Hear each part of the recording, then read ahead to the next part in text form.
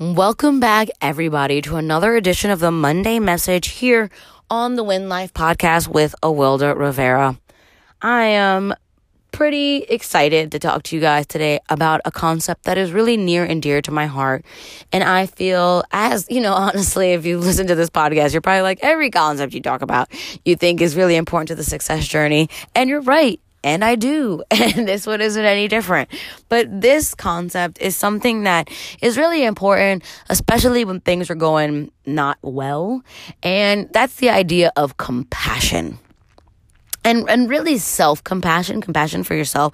I mean, we know, we've been taught, most of us at least, that we should have compassion for others and we should, be mindful and all that. And so, yeah, that goes without saying, but it's really, really important to have compassion for yourself. And that's a sense of sympathetic concern, right? Some dictionaries and some sources use the word pity, but I don't think that is really what I'm talking about here. I'm talking about sympathetic concern, understanding for yourself, right? Because what happens? We set out on our personal journey, we set out on our professional journey, and we're like, okay, Awilda, this is what we're going to do. We're going to change people's lives, or we're going to help them identify success on their own terms. Whoa, yeah, cool. And then you go out and you do it and you hit a bump in the road, or you hit a snag and things aren't going as you planned, and, the economy collapses or a pandemic breaks out. I mean, things that have happened in real life, right? And you're forced to slow down, you're forced to reassess everything, and suddenly you're being hard on yourself. And you're like, well, why didn't you plan for this? Why didn't you know this was going to happen? What is the backup plan? What are you doing now?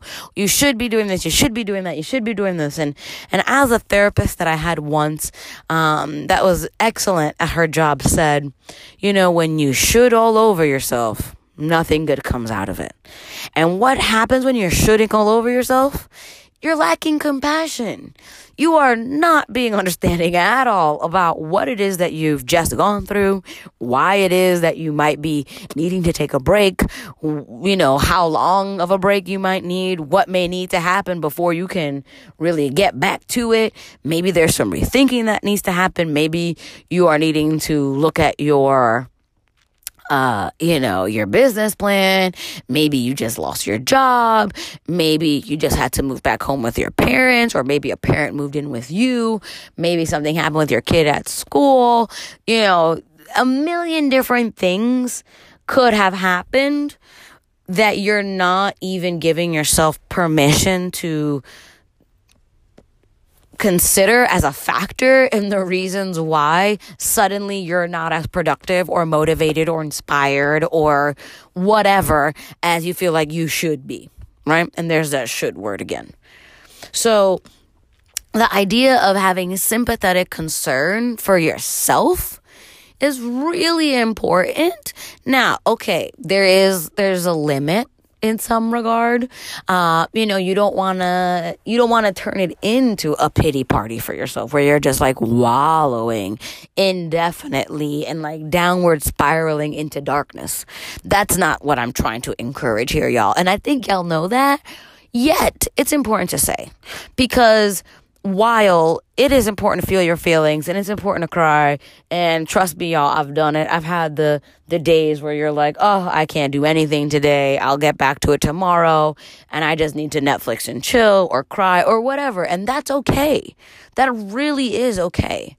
Yet it's important to know when that's run its course and it's time to proactively encourage yourself to switch gears.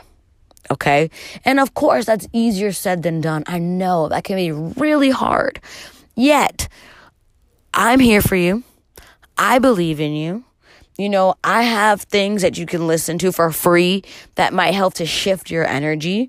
Different podcasts on prosperity and possibility and inspiration and motivation and those types of topics. Things you can read, on the knowledge share. And there's other people like me out there that have decided to dedicate their life to being a resource, guided meditations, yoga classes, books, so many different things that can help you shift your mindset. You just have to first give yourself permission to say, okay, that's what needs to happen. And before you can do that, you gotta be compassionate with yourself to give yourself permission to say, oh man, I'm feeling pretty shitty right now. I'm feeling pretty crappy. I'm feeling pretty low. And it's okay for me to feel that way. And there's nothing wrong with me for feeling that way. And this is natural because ABCD just happened. Or, 1, 2, 3 is the reality of the planet that I'm living on right now. Okay? And so it's okay to treat yourself like you would treat your best friend. All right? Because you should be your best friend.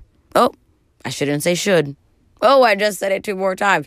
But, you have yourself. You were born with yourself, and you're going to be with yourself at the end till the last second.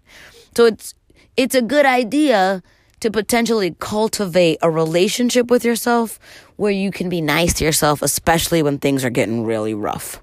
So self-compassion is essential to this journey, because one thing I can promise you is that things are going to come up, things are going to go sideways, unexpected things are going to happen.